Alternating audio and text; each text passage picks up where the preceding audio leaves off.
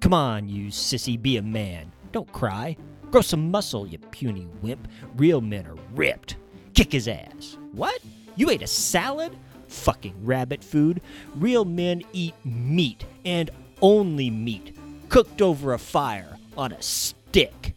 You want that woman? Fucking fuck her. What? She said no? So what? Inside every no is a yes waiting to come out. You just gotta get it out of her by getting it in her. Know what I mean? We all know what toxic masculinity is. Or do we? Why is it suddenly a thing the media is obsessed with? And is it really a new phenomenon at all? Where does it come from? Is it simply an inherent aspect of being a male? How is it taught? How is it reinforced? How is it represented in the stories we read and watch? How do we diffuse it? What is the antidote? Join me and my intrepid co-host, Jen Zuko, as well as some other guests, as we embark on another semi-drunken exploration of the intersection of literature and society as we discuss problematic, toxic masculinity tropes.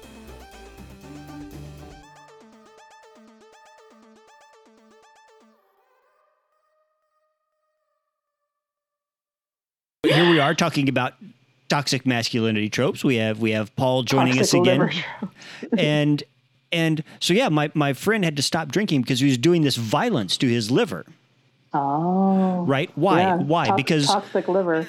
Because we have this part of being tough, part of being a man. You know, you have certain jobs in this society, you do certain things, live in certain cultures, then you must do certain things like drink to excess repeatedly, right? Be violent, all that good stuff. And so here we are with our final problematic, toxic masculinity trope.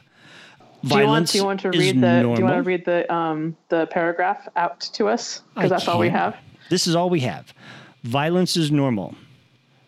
So Jen writes, not only is violence a normal behavior trained in boys since early childhood, it's encouraged and even necessary in most social situations depicted by culture. Violent domination is the most commonly seen form of domination in our entertainment and arts, in the form of problematic masculine characters. And I don't understand this last part, Jen. Taking their strength and power by force. You mean exercising their strength and power? Well, taking their power and exercising by using their force. Strength. So yes. Okay. Both things? Yeah. No, it's just the structure of the last part of the sentence that kind of made me go, what? But I know what you meant. The only power is violent power. Right. And you take it by force and you exercise it by force as well. So yeah, both things are true. That's kind of seems a little redundant.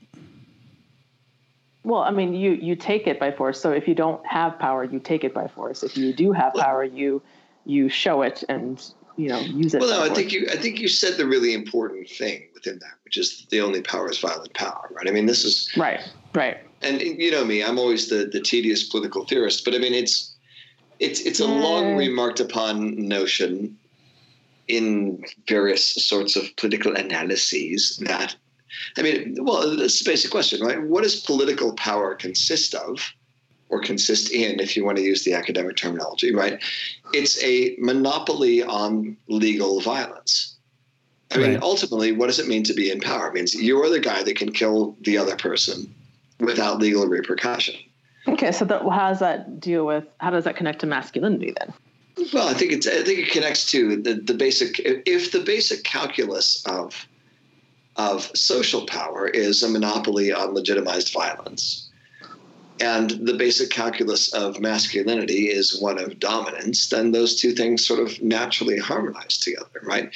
In other words, if the nature of dominance is that you're the person that can perform acts of violence without repercussion, then any sort of masculine construct that bases itself on hierarchy or bases itself on notions of dominance is going to base itself on power structures of legitimized violence.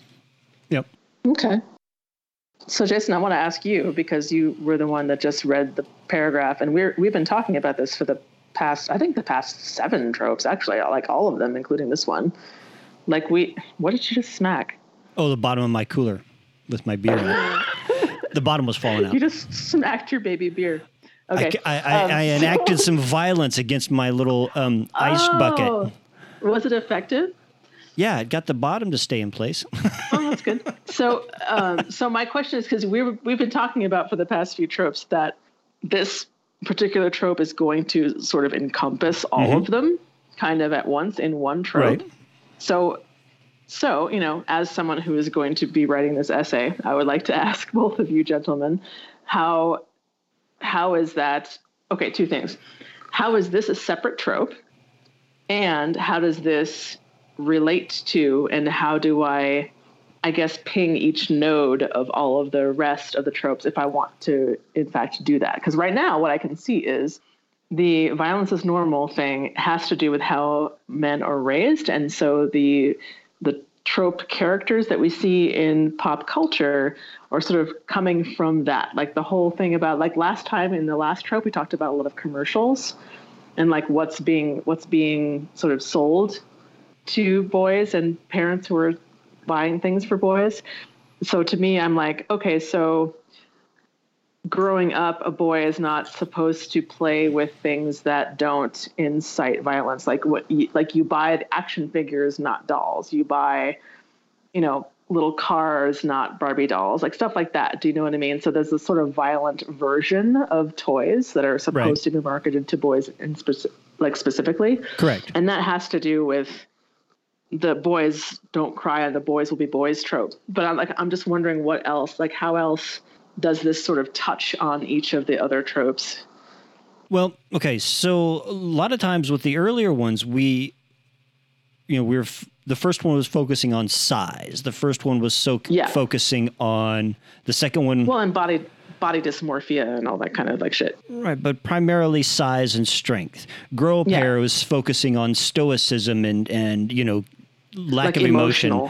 Bond and James Bond was focusing on really on a general sense of dominance, both in that sexual realm and on, but also class and style, being stylish. And class and racism too. And racism. The tale of the nerd turning into the neckbeard. That's the tale of exercising strength and establishing that hierarchy, that tension between hegemonic masculinity and what's the other term? Well, what's the other term? Hegemonic masculinity and hypermasculinity. And hypermasculinity, and how that can affect even our sub-males who there's still a power structure going on out there. And we pointed out how there's often emotional and physical violence that goes into that. Yeah. The sassy gay friend, there's not so much, we didn't really explicitly discuss violence in that one. No, but the terrifying leather daddy, though, does have a certain thing when you pull in, that type of thing with how violence is used combined with sex to frighten men straight, more or less. And then, of course, Mr. Mom, we really didn't discuss so much violence in that one, but I was thinking about that here. Was that interesting? Because, so here's where I'm going with that. When I sat down to look at Violence is Normal, what I was thinking about was, well, what's going to be our prime example movie? Right? Oh yeah, the and prime example, I could not decide on any one single movie to be a prime example movie for Violence is Normal, because it dawned on me that just about every fucking movie has some type of violence present in it that either instigates the arc of the movie. The movie's either a reaction to a violent moment. Right. It is dealing with or coping with the outfall of violence, or it is there is a resolution that arises out of violence. So, for instance, Mr. Mom, the 1983 movie that we discussed as the primary example of our Mr. Mom trope last time. Which is something to see, yeah.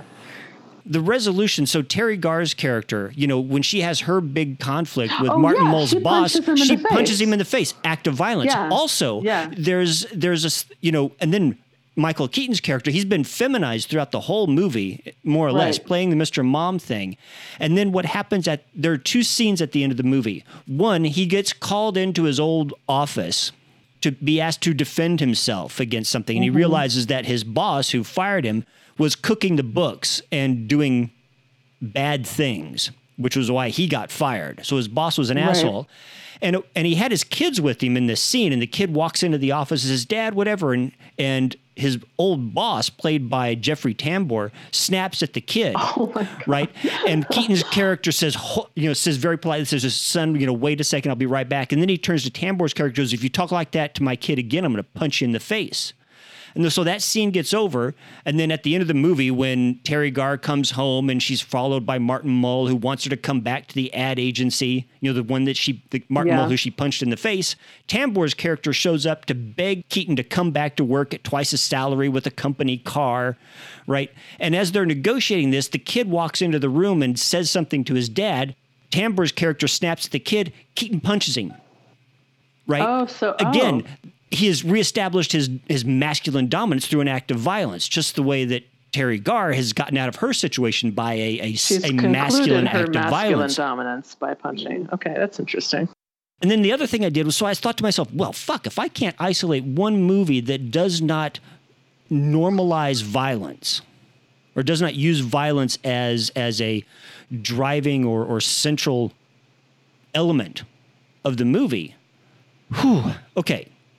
I mean, maybe The Remains of the Day would be a good a movie that doesn't have violence in it, but I've never seen it. And then I thought, well, maybe Gandhi.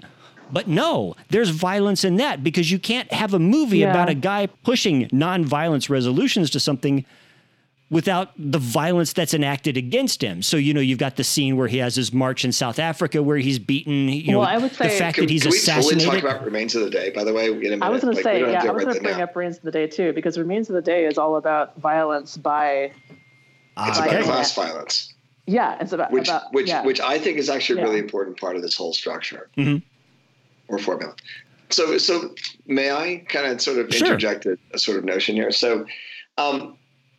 So I realize I'm about to step into extremely fraught territory. So I'll try and be careful in terms of how I sort of frame all of this. But I mean, we're asking the question of when is violence normal, and what is a media event in which violence is normal? Well, my trope is that violence is always normal for a male character, and that's a problem.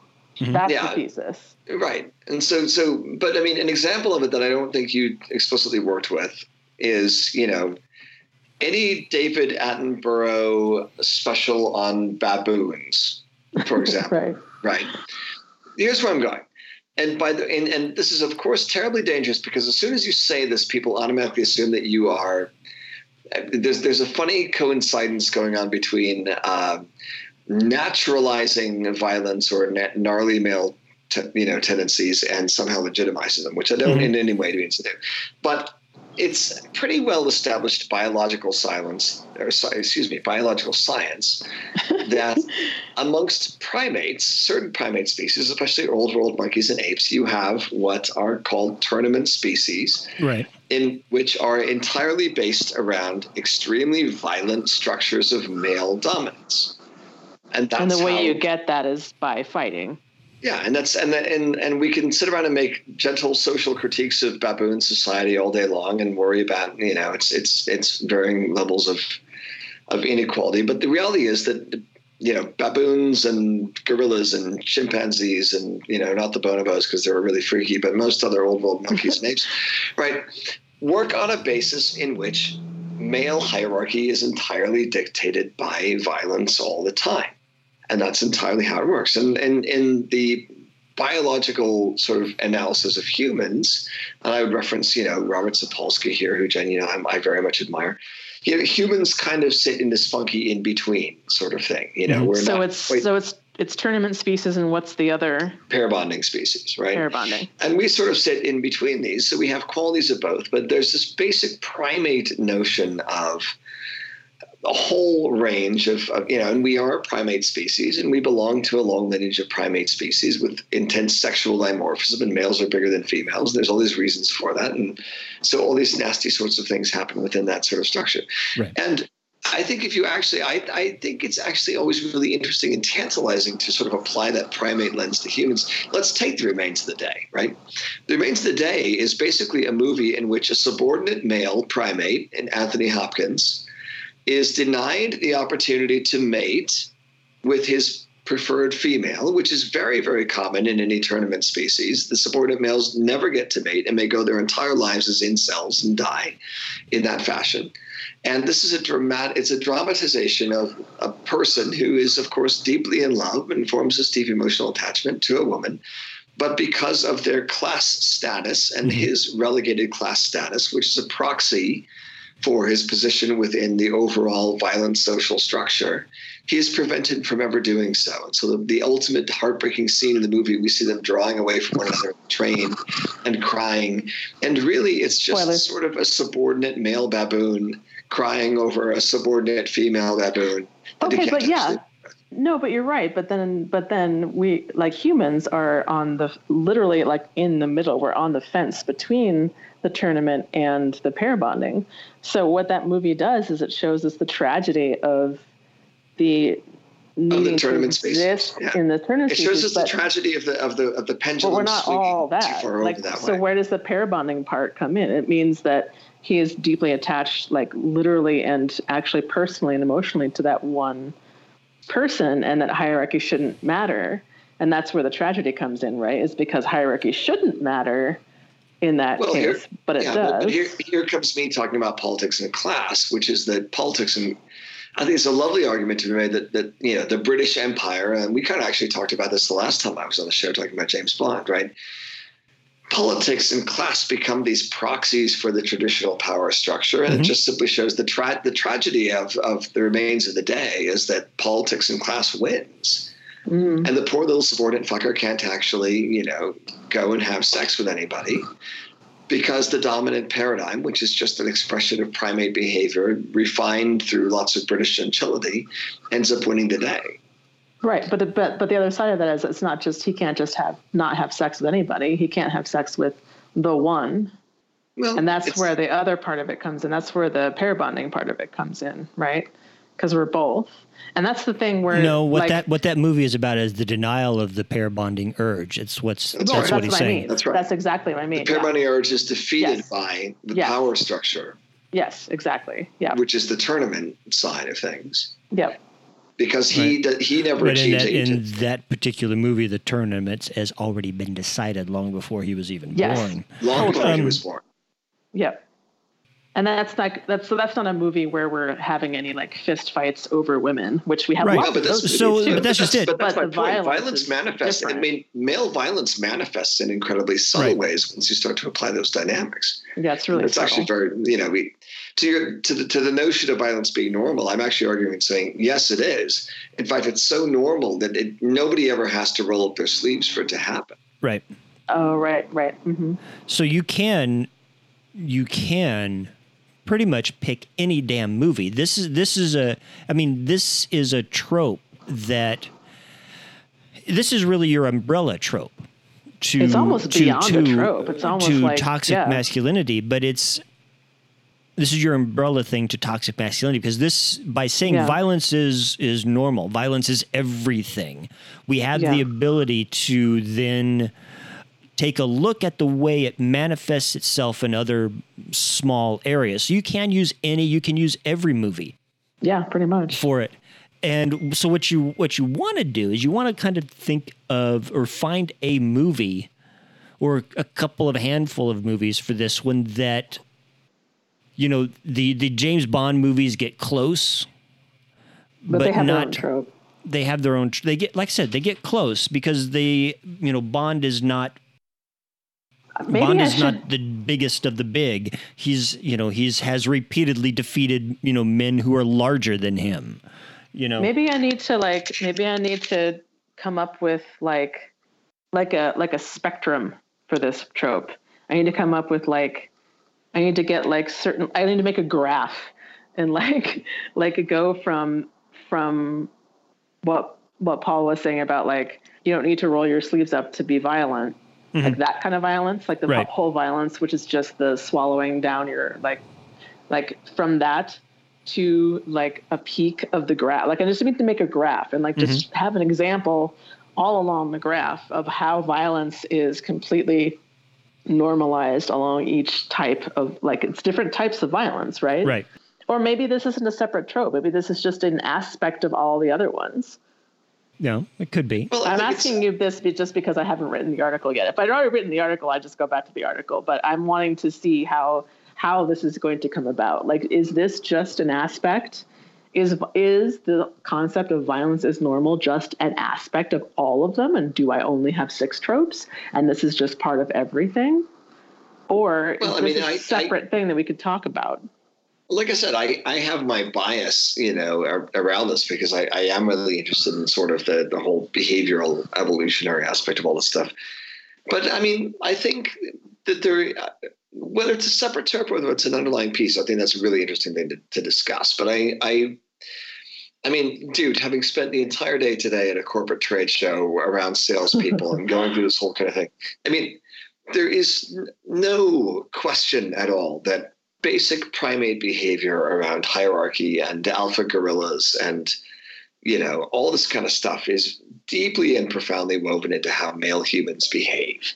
Yeah. And I think that there's a really challenging paradox within that, of course, because as soon as you say that, inevitably somebody pops up and says, oh, well, that justifies any behavior. Let me take my dick out.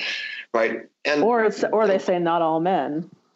Well, but I think those are 2 separate things. I mean, I think there's a notion where you kind of say, oh, yes, this is biological. Therefore, by means of being biological, that means it's okay. Right. So let me go ahead and behave in a abhorrent kind of way.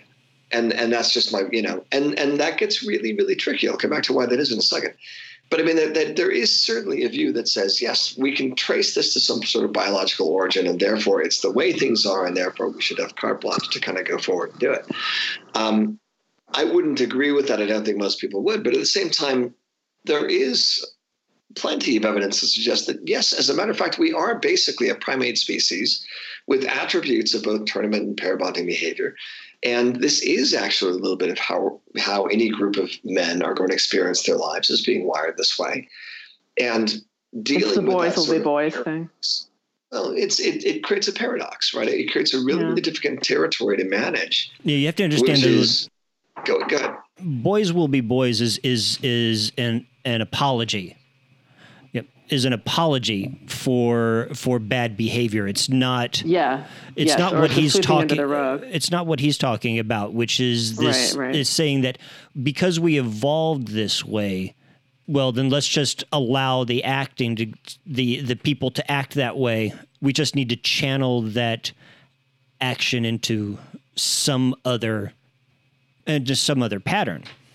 Oh, I see. Right. No, I see what you're saying. You're saying. I'm actually kind of even more interested in how being on the fence between the two is manifesting even more than, well, I mean, like there's this book that I've read recently that I'm about to start rereading. It's called The Professor in the Cage. And it's about a professor that starts doing like a fight training procedure. And he's also an academic. And so he starts to like analyze, like, why am I doing this? Why exactly am I doing this? How is this adding to my life?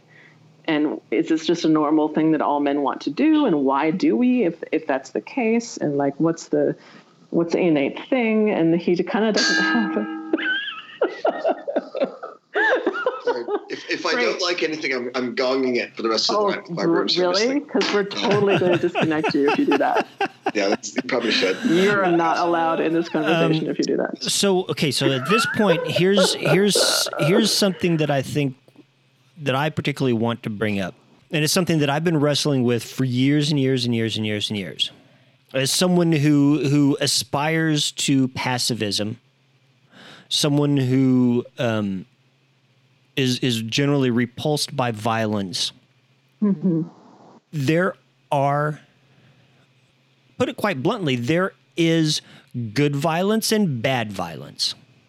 Okay, and we see this particularly now in particularly in the personification of the Antifa movement, the anti-fascists. Okay, I do not have a problem with the violence that is performed by Antifa against fascist groups, because the whole what the thing Nazi is movement. Because here's the thing is that when you have ideologies that particularly tap into the tournament aspect of primate evolution, like fascism, various authoritarian movements, Nazism, white supremacy, those things have at their very central core a worship and a reliance and a dependence, a necessity for violence. I mean, people will not voluntarily allow themselves to be exterminated. And so therefore those philosophies, fascism, white supremacy, white nationalism, they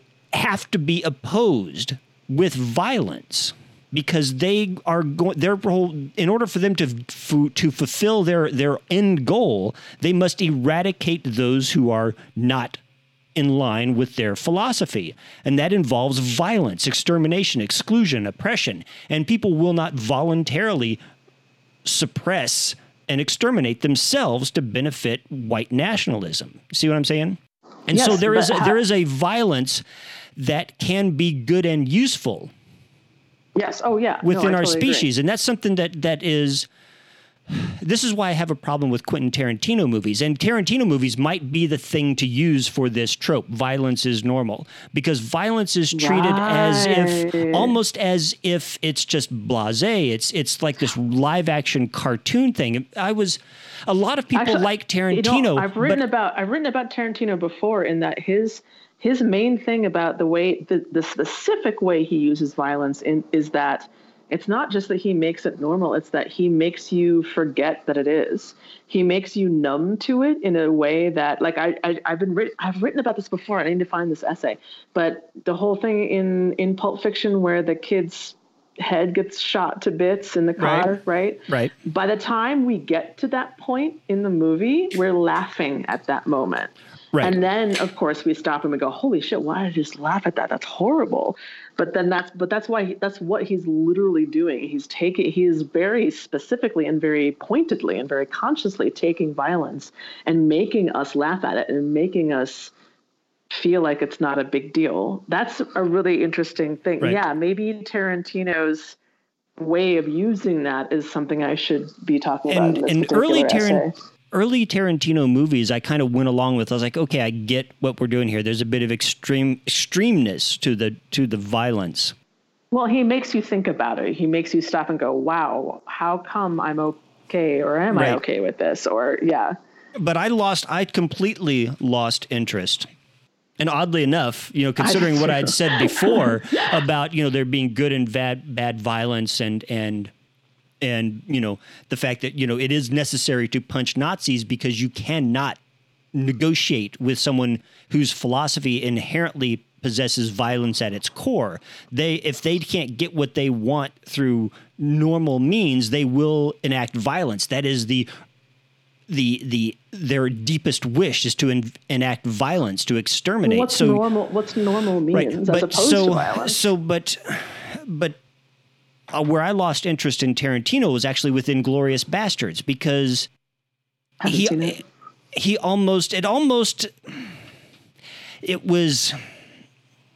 took the idea of punching Nazis to. I have a feeling that when people talk about Antifa being the actual instigators of violence at these racist marches, that what they're thinking of is that, they're equating Antifa to the allies in Tarantino's Inglourious Bastards, who took the kind of violence and torture of Nazis to this kind of torture porn level, right? Right. Oh, you know what? That's a good point, though. That I'm glad you brought that phrase up. Right. Good violence will have a limit to which it will not go beyond. Whereas, bad violence will go and go and go until it. Yeah. So can I come in? Oh, go ahead, Jen. I'm sorry. Well, I mean, just you bringing up that phrase "torture porn" is very important too, because we do have that. That is a thing, where it's that porn being the definition of porn being something that you look at purely for titillation, shock value, just for the thrill and. Yeah. Can we come back to that? 'Cause I think that's useful to talk about. But I would like to really respectfully offer almost a total counterpoint to what Jason just said, and not a counterpoint in the sense of saying that Jason's wrong, because I don't think that he's wrong at all, but a counterpoint just in terms of feeling very differently about it, in terms of both the relationship to violence and in terms of the relationship to fascism. So from my perspective, and again, this is not that I'm right and Jason's wrong or vice versa, but just as a different way of seeing it. Personally, and Jen, you know this better than almost anybody, I love consensual violence. Yeah. I mean, I've spent a huge portion of my life training for it and working incredibly hard and getting bruised and bloodied and broken boned for the privilege of being able to fight people who really know how. And it's something that I exult in and enjoy and have taken some of the most profound joys in my life from participating in violence with people under certain circumstances. Now, I use the word consensual violence very deliberately. I abhor any form of non-consensual violence. I absolutely hate any form of bullying or anybody being forced into a violent situation they don't choose to. But I have tremendous reverence and have taken some of the deepest joys of my life outside of childbearing and a few really profound sexual experiences have come from fighting people. And I think that there is, for myself, and not for everybody, but for myself, there's something really, really amazing that's accessible there. So I think, and that's not to say that Jason's way of looking at violence and preferring a path that is pacifistic and nonviolent is wrong by any means. It's not at all. It's just that I think there are different paths of sort of coming to peace with the violent urge of humans. Well, but let me just hang on one second. Let me just complete this one thought, because I think it's meaningful.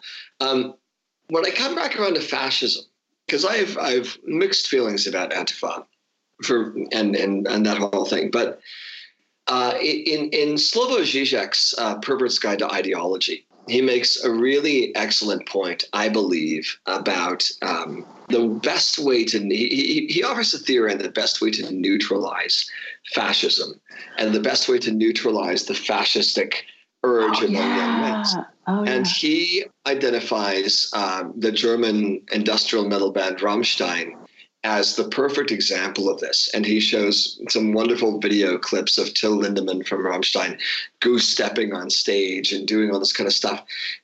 Anybody who's followed Rammstein knows that they're not an ideological band, but they 100% play with the visual stuff of fascism, and then they take it and they amplify it to the umpteenth degree. I mean, the guy rides around the stage on a 12-foot animatronic cock that, explodes ejaculatory foam over the audience, and Zizek describes that as harnessing the libidinal energy, the sort of young masculine, highly sexualized black leather fetishistic energy of fascism, but then neutering it of all of its ideology and turning it into something that is purely theater, purely play, purely display, and posits that is the best way of actually neutralizing the fascistic urge versus confronting it in its own language. And of course, its own language is violence.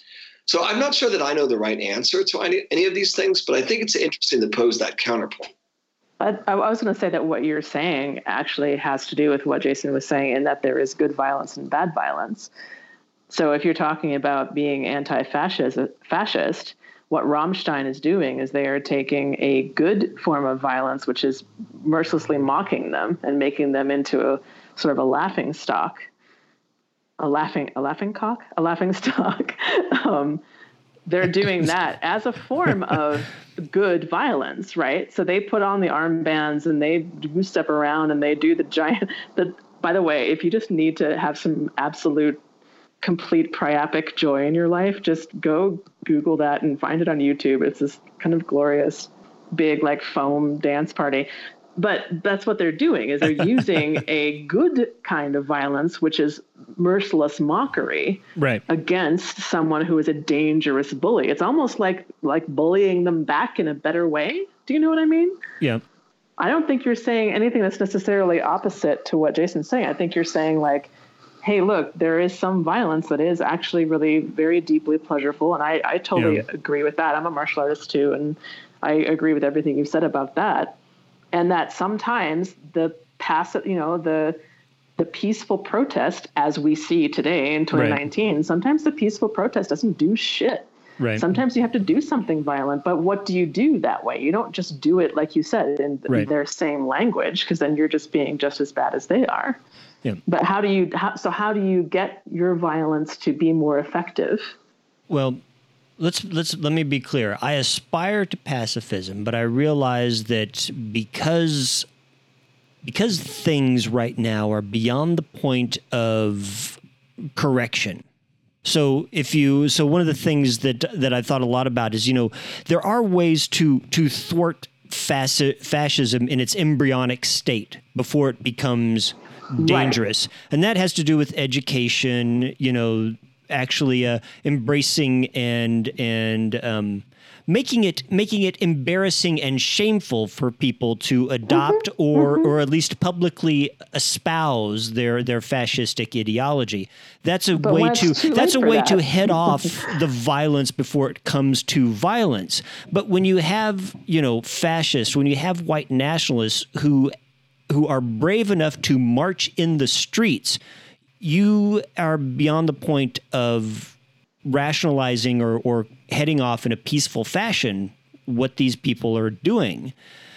You have to the end, and this is something that I realized that I aspire to pacifism, to peacefulness, but I realize that there are people in this world that will embrace violence, and there are certain degrees to which they embrace violence, and you can meet them with pacifism. Gandhi pointed this out, but eventually he was even assassinated. So you have to keep that in mind. But he won a tremendous amount of freedom for India. He won India's independence with pacifism because the British Empire was capable of being shamed. In its domination. Whereas you get into Nazis, when you get into these white nationalists, they are incapable of being shamed. And so their violence continues to mount to the point where pacifism means you are acquiescing to your own extermination. And at that point, you are either going to go underground or you're going to be forced to fight a war on increasingly tenuous ground because you have allowed their violence to escalate to a certain point. So my thing is that, you see this stuff happening, these marches in the street. They have an autocrat in the White House now who just pets them like they're the nice little puppy kitten next door, gives them anything they want, blows the dog whistle when they want. What's going to happen if he loses this election or gets impeached? What's going to happen? There will be violence, and we see this, and I'm wondering, and this is where we kind of loop it back into movies, into this trope, because as Karazhan would say, the world is written first. Everything that happens in it happens in language first. We have been prepped for our societal moment at this time by the movies and entertainment that we have been presented with, by this particular trope of violence being the normal default setting of human behavior. And of male behavior in particular. And that's the other thing that kind of one of the things I've wanted to bring up as we've been talking here is this idea of dual inheritance theory or gene culture coevolution. Because despite us having qualities of tournament species and pair bonded species, unlike those other species, we have this cognitive awareness of our own existence and our own patterns. We can choose to behave differently. We can choose to structure and value things in our society differently in order to thwart this violence. And this starts with the way that we entertain ourselves. And we are completely, from what, like I said, I went out looking for a list of non-violent movies, and I found some, user curated list on IMDb by a guy that was supposed to be, 200 and some, great non-violent movies. And one of the movies was the movie Troy, which was about the Trojan fucking War. Are you kidding me? And I'm like going, we have to discuss what the fuck you mean by non-violent, asshole. I mean, that's one of the best fight scenes ever, actually. So I have a little anecdote. I'm just going to insert this in here because I think it's relevant and we can make connections if you like. But Right. I'm really inspired by this talk about making choices between the two sides of the fence that we are perched upon. Right. And about good violence versus bad violence. And violence itself is not necessarily a problem, but attaching violence only to male behavior only is the problem. So I have this anecdote. So in my real personal life, there was this really super drunk guy, like way drunker than all three of us. I know, right? How is that possible? I'm working to catch up. He was super drunk, and he started to be belligerent. He started to like say things, and he was obviously like always this drunk. He was that kind of a person you could tell. And he started to yell at people, and people were just kind of rolling their eyes, and it was standing room only on the bus. And it was just kind of really, he was just basically infringing on everyone's space because it was a very enclosed space. Mm-hmm. You couldn't just really like pull over just anywhere. We're on a bus. We're all standing room only. It's very crowded, so it wasn't like we could do anything about it. It wasn't like you just leave the room because there was no room to leave. But he started yelling at everybody. People started to be kind of like, try and be gentle with him and kind of try to shut him up in a gentle way. It wasn't happening. He got worse and worse. Mm-hmm. And then he started to yell at this guy's kid. And this guy's like started to get really angry and almost started to become physically violent. And then it just came to a point where I grabbed this drunk guy by the backs of the shoulder. I've been trained a little bit in sort of like, I've been trained a lot in martial arts, but just a little bit in what it takes to be like a bodyguard that kind of thing, right. Like what you actually need to do in that way, not to like kill someone, but just to extract them from the premises. So I did that, and I just grabbed him. Hi, baby. I hear you talking. So I just grabbed him by the back of the shoulders, and the bus driver at this point was like, okay, I have a safe place to pull over. He pulled over at a place at a stoplight where it was safe. He was able to pull over, and I just took this guy by the shoulders, and I basically threw him out of off of the bus. Jen, the bus bouncer. Right. So there are a couple of things about that anecdote. One is that I used violence on him. I didn't hurt him. He wasn't hurt, but I did have to, because if everyone had stayed peaceful, he would have gotten worse and worse and worse, and probably would have hurt someone. That's a good point. He probably would have at least hurt the kid. Or the angry father would have hurt him, or both of them would have hurt each other. Because, I mean, who knows? Something would have been bad, violence-wise. Had I not used gentle, or like you say, good force. Violence. You used force. I used force to get him off the bus. If I hadn't done that, it would have been really bad, and that would have been bad violence. Instead, I bodily threw the guy off of the bus, and he was fine, and I'm sure he was fine. Mm-hmm. Unless he got hit by a car or something on the side of the road. I don't know. That's not my problem. But do you know what I'm saying? Right. Like, that's a matter of, so I used violence to stop the violence. So by using a little bit of violence that was okay and like, quote unquote gentle. I wasn't gentle. I wasn't being gentle with him, but I didn't hurt him. But if no one had used violence, he would have created more. So A. B, if we're talking about these tropes in particular, what I also can relate is that I was not talked to by anybody on that bus. There were pretty much mostly, there were like 2 women on the bus besides me, and no one spoke to me except for one person who was like, thank you for doing that. And the bus driver was like, can I take your number? That was it. Right. The father and all the other men on the bus were like, shit, I should have done that. I could just totally feel it. So there's that too. So if we're talking about problematic tropes, that's the thing. Like, why wasn't that okay that I did that? And why did all those men feel bad about themselves for not having done that? Because it's assumed that the men would do that. Right. And that, even though I'm probably bigger than most of the guys on the bus, that's not the point. The point is I'm a woman, and that it's normal for a man to do that. It is not normal for a woman to do that. And that's where I think the problematic aspect of this trope comes up. Like you said, this trope is everywhere.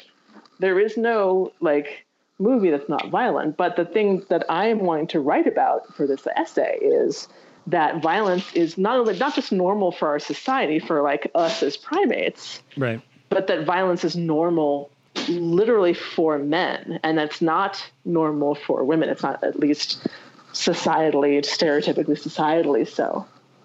Like, men are supposed to be violent, women are not supposed to be. And this is exactly where that Mr. That's really fascinating. Well, that's fascinating. That's where the Mr. Mom thing comes in. We're like, oh, the women are supposed to be the good mothers. Men can't be good mothers. Men are predators. Men aren't good moms. Men are like, it's silly. It's funny if a man is a mom. Like, that's just stupid. That's not the way real life is.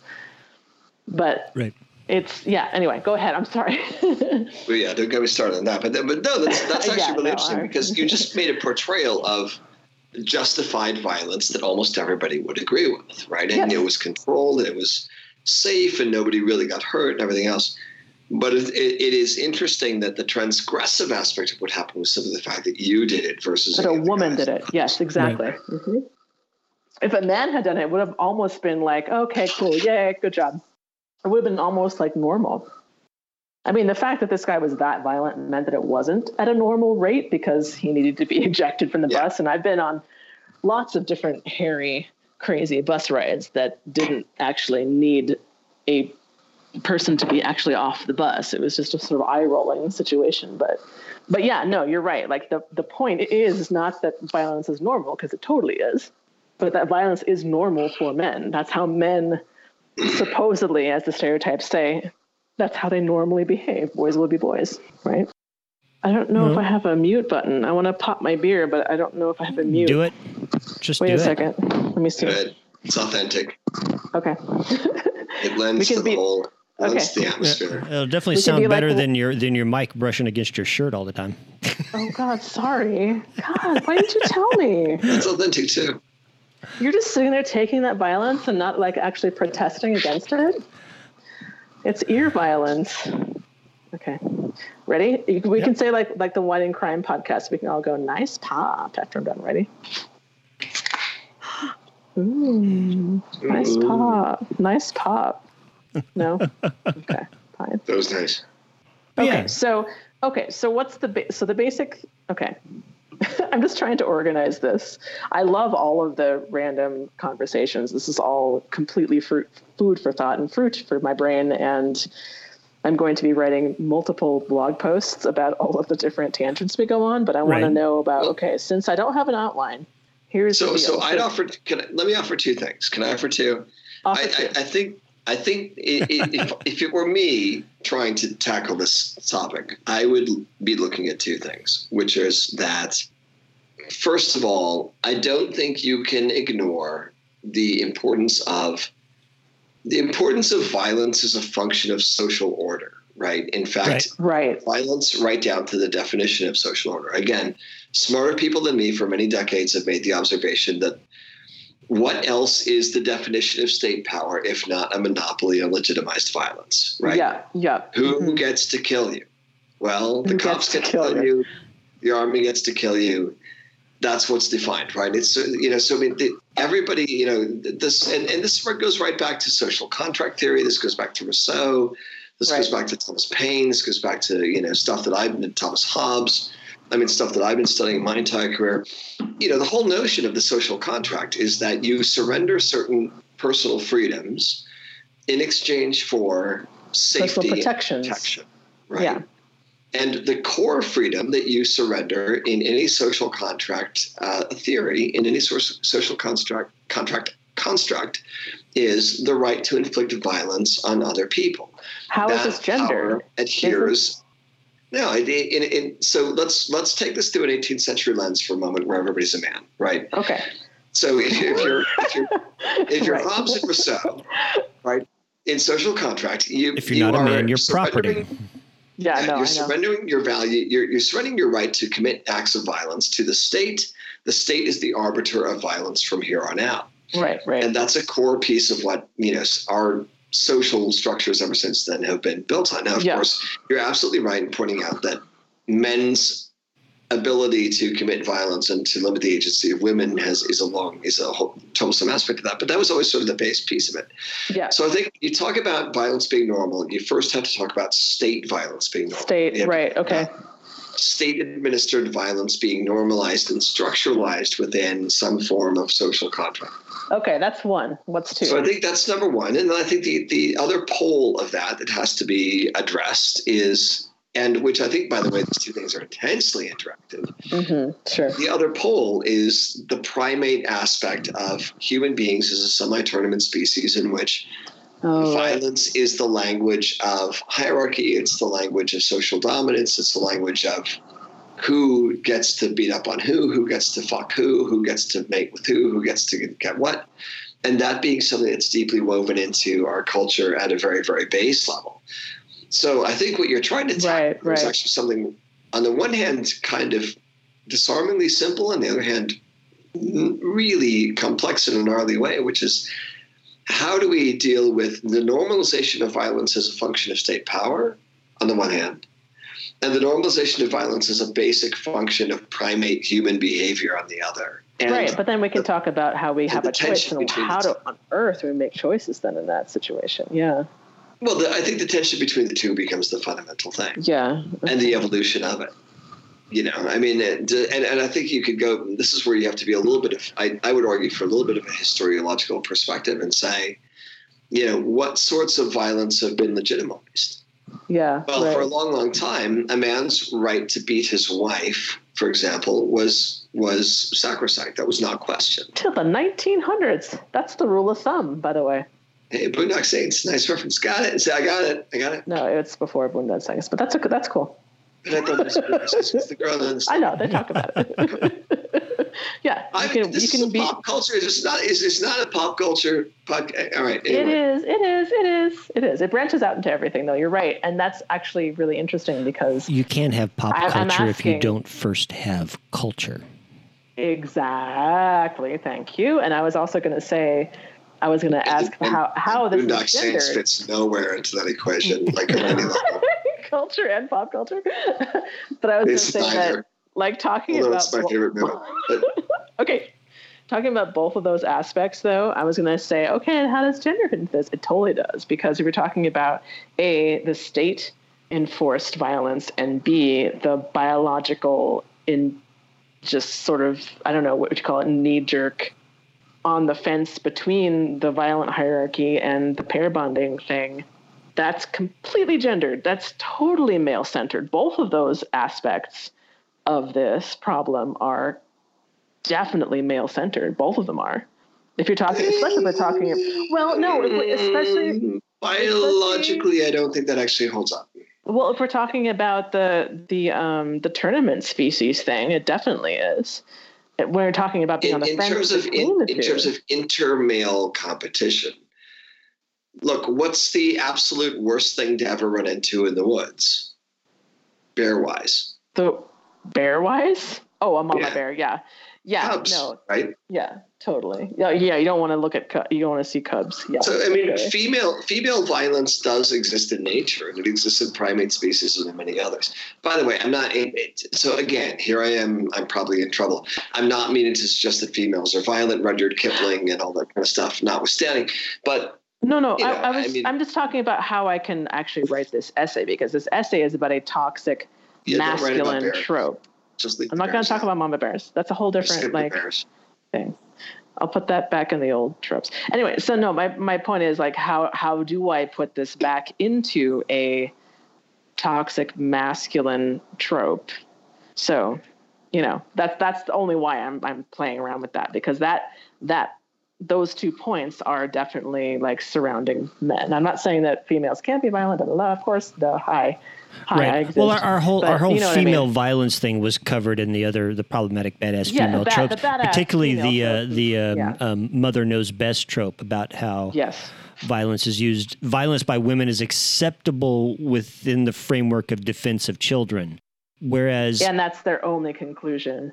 Right, because you know, one of the things that I haven't heard when we talked about state-sanctioned violence and the other half of it is that, you know, we biological this is hierarchies. where the aspect of patriarchy, where the source of our toxic masculinity tropes are coming from here is the patriarchal structure. Within that patriarchal structure, men are not only is the state the arbiter of violence, but men are the designated warriors, whether they want to be in that role or not. And this is the pivotal thing for anything with this trope is that, all of this is about the negation of the individual. And this is the thing that has to, this is what any trope is doing. And this is what patriarchy does in the broader culture is it takes the individual, it takes the individual variance and decides that you are either going to be feminine, masculine, and we don't allow anything in between. And so by forcing what makes it toxic, what makes violence toxic, what makes it this thing that we are worried about in this particular trope is that it forces it upon people and then determines their worth within the society based upon their capacity to enact it. And so those men that are most concerned about their status in this patriarchal society that embraces violence are going to be the most violent. Because that's how they can get there. Because they can then say, I am a man. Look at it. I have this willingness, this capacity, this ability to enact violence to solve any damn problem. That's hegemonic masculinity. That's the unrealistic standards. And yes, exactly. Right. And that comes from patriarchy. Thank you for bringing it back around to patriarchy. That's super important. And that should be the thread to all of these too. Because that's what makes, because you can have your state sanctioned violence, which is good. We kind of want that. We want the state to say this type of violence is acceptable. And that's a good point.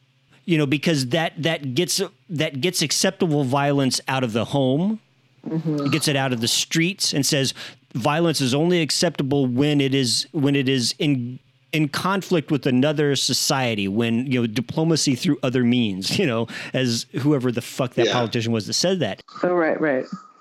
But the thing is, though, is that here's the other part is as we can get into this later, it might be a different trope. As society becomes more interconnected and interdependent. Global, then that state-sanctioned violence, we have to we have to take a look at that again, because you cannot have the kind of state-sanctioned violence that we had even in the early 20th century without completely disrupting every fundamental aspect of the society. If we have another, global conflict, and we might be heading towards one, because, the entire Russian thing right now is a desperate ploy to make their petrochemical industry. They're dependent upon their petrochemical industry. That is the only thing that is supporting their economy right now. Mm-hmm. Russia has, hundreds of millions of people, and they have an economy the size of Italy's, which only has like 60 million people, and they are desperate to make petrochemicals, profitable, because that's the only thing propping up their economy. If that fails, they're a failed state. But they've got this whole, kleptocracy in place, and the only way they can do that is manipulation and fear and big daring moves.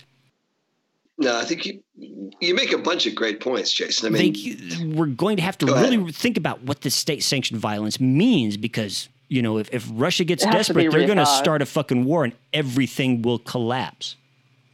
Well, they already fucked with our elections and all that stuff, too, though. But yeah, no, I think you make a really great basic point, which is actually a really useful counterpoint to what not counterpoint, but a complementary point to what I was saying, and I wish I had emphasized it better, which is when it's all very well to put on your little anarchist sweatshirt and say, oh yeah, state monopoly of violence, blah, blah. Well, who would you like to be monopolizing violence? Yeah, someone's gonna. You certainly not an autocrat, not a dictator. No, you want that to be a state that is a functioning state, that is a state that is legitimate, that is something that is governed by the people that operates on a pluralism, that operates on a pluralistic. We're at a point right now where where these discussions of violence is beyond academic. It's we are. It's totally beyond academic. I would Because argue that it always has been, we're but it definitely is in a now. condition right now where, particularly in America, our almost daily mass shootings and all this other stuff, where and the fascists marching in the street and feeling perfectly legitimized to talk about locking up gay people or killing them, or we've had this stuff been vocalized by people in positions of political power in this country. This confrontation, this idea,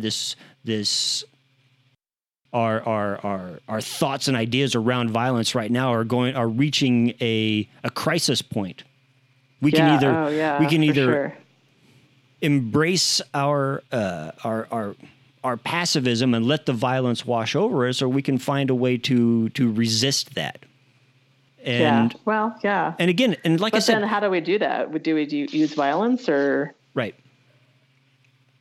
And also even that discussion, my discussion, to loop it back to what we're really talking about, which is media and entertainment and stuff like that, is we are beyond the point where the things we can write are going to affect the immediate circumstances. Yeah, and it goes back and forth too, right? So, but as an artist, what people create reflects what we are, and what we are exactly. Right. So even though we are reaching this crisis point in our culture and society at this moment, we as writers, as creative people who are looking at these tropes that we've been talking about, we have to begin to, at this moment, even in this moment of crisis, even in this moment of uncertainty, even as things are seeming to crumble around us, to wrestle with these tropes and begin to write stories that are contrary to them, that subvert them, that establish a new way of looking at these things, so that when we get through this dark period, we have a foundation upon which to build a better, more functional society. Unless, of course, we heat the earth up too much that we all boil in our skin. But whatever. Till then. But actually, that's really interesting, because what we were saying about the difference between the female tropes and the male tropes, I think it was either one or two other recordings ago, is that for the female tropes, it was really easy, because all we could say, we had a really easy solution. We're like, oh, we'll just have women in charge of more of the stories. Right. Totally easy peasy. No problem at all. There you go. But for the masculine tropes, it's a lot harder. And that's why we've expanded. Expanded our conversation more into real life, way more heavily than we ever did with the female tropes, because men are in charge of the stories. And so in this patriarchy, we are looking at not only how the patriarchy damages women, which is women are oppressed, we all know this at this point. It's very, very obvious, very simple. We all know this. We're all trying to change that. But how does patriarchy damage men? How does patriarchy damage the way men behave? How are men questioning the way they behave, and how are they able to deal with it? And just like you were saying the other day, Jason, is that what's that? It's a lime. Is it an apple? That's a lime. No. Go on, finish the statement. It's a ball. Are you showing us your ball? He's showing us his balls. So what you were saying the other day when you were talking about that anecdote about how your friend was like, fuck off, I can't believe you're like that. And you're like, well, I made a mistake. Am I not allowed to make a mistake? It's hard for us. We're, especially for, I'm saying us, quote unquote, especially white men. It's like, people. Yeah, okay, we would like us white men who are feminists. How can we come down down from the castle? And you know what? Once we do that, because we totally want to, because it's hurting us too. Men are killing themselves every fucking second in this country. Right. And so, yeah, we totally want to do that. So when we do that, it's going to be hard, and we're going to make some mistakes. We're going to fuck up a little bit. Right. And so we don't make us retreat back into our little sand hole. Right. But that's also not to say we shouldn't be held accountable when we fuck up. No, that's not the same thing. But, not the same thing. Yes, let us make mistakes. Hold us accountable for sure. But don't make us all retreat back up onto our pedestal, because that's not going to, it's going to keep the patriarchy up, and it's not going to help anybody. So, yeah. Wow, is it a conclusion to all of them? Or is that total babbling? You tell me. It's only a beginning. It's only ever a beginning.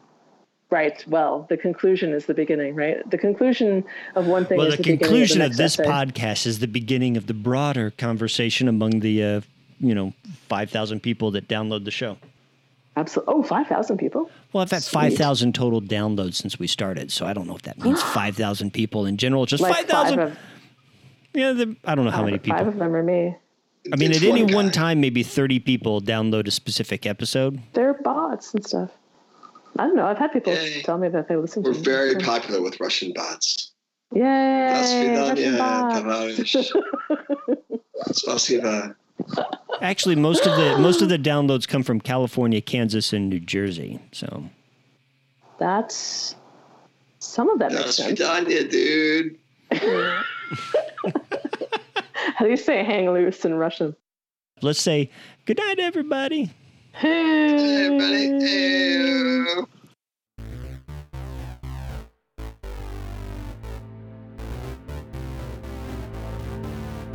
The Outrider podcast is orchestrated by me, Jason Quinn Malott, and audio production magic is performed by Heather Ann Eden. You can find the show online at jquinnmalott.com, and if you would, please hop on iTunes and give us a rating. We'll be back later in 2020 with more mini-series, live shows, and one-on-one conversations with writers, editors, and publishers. Thanks for listening.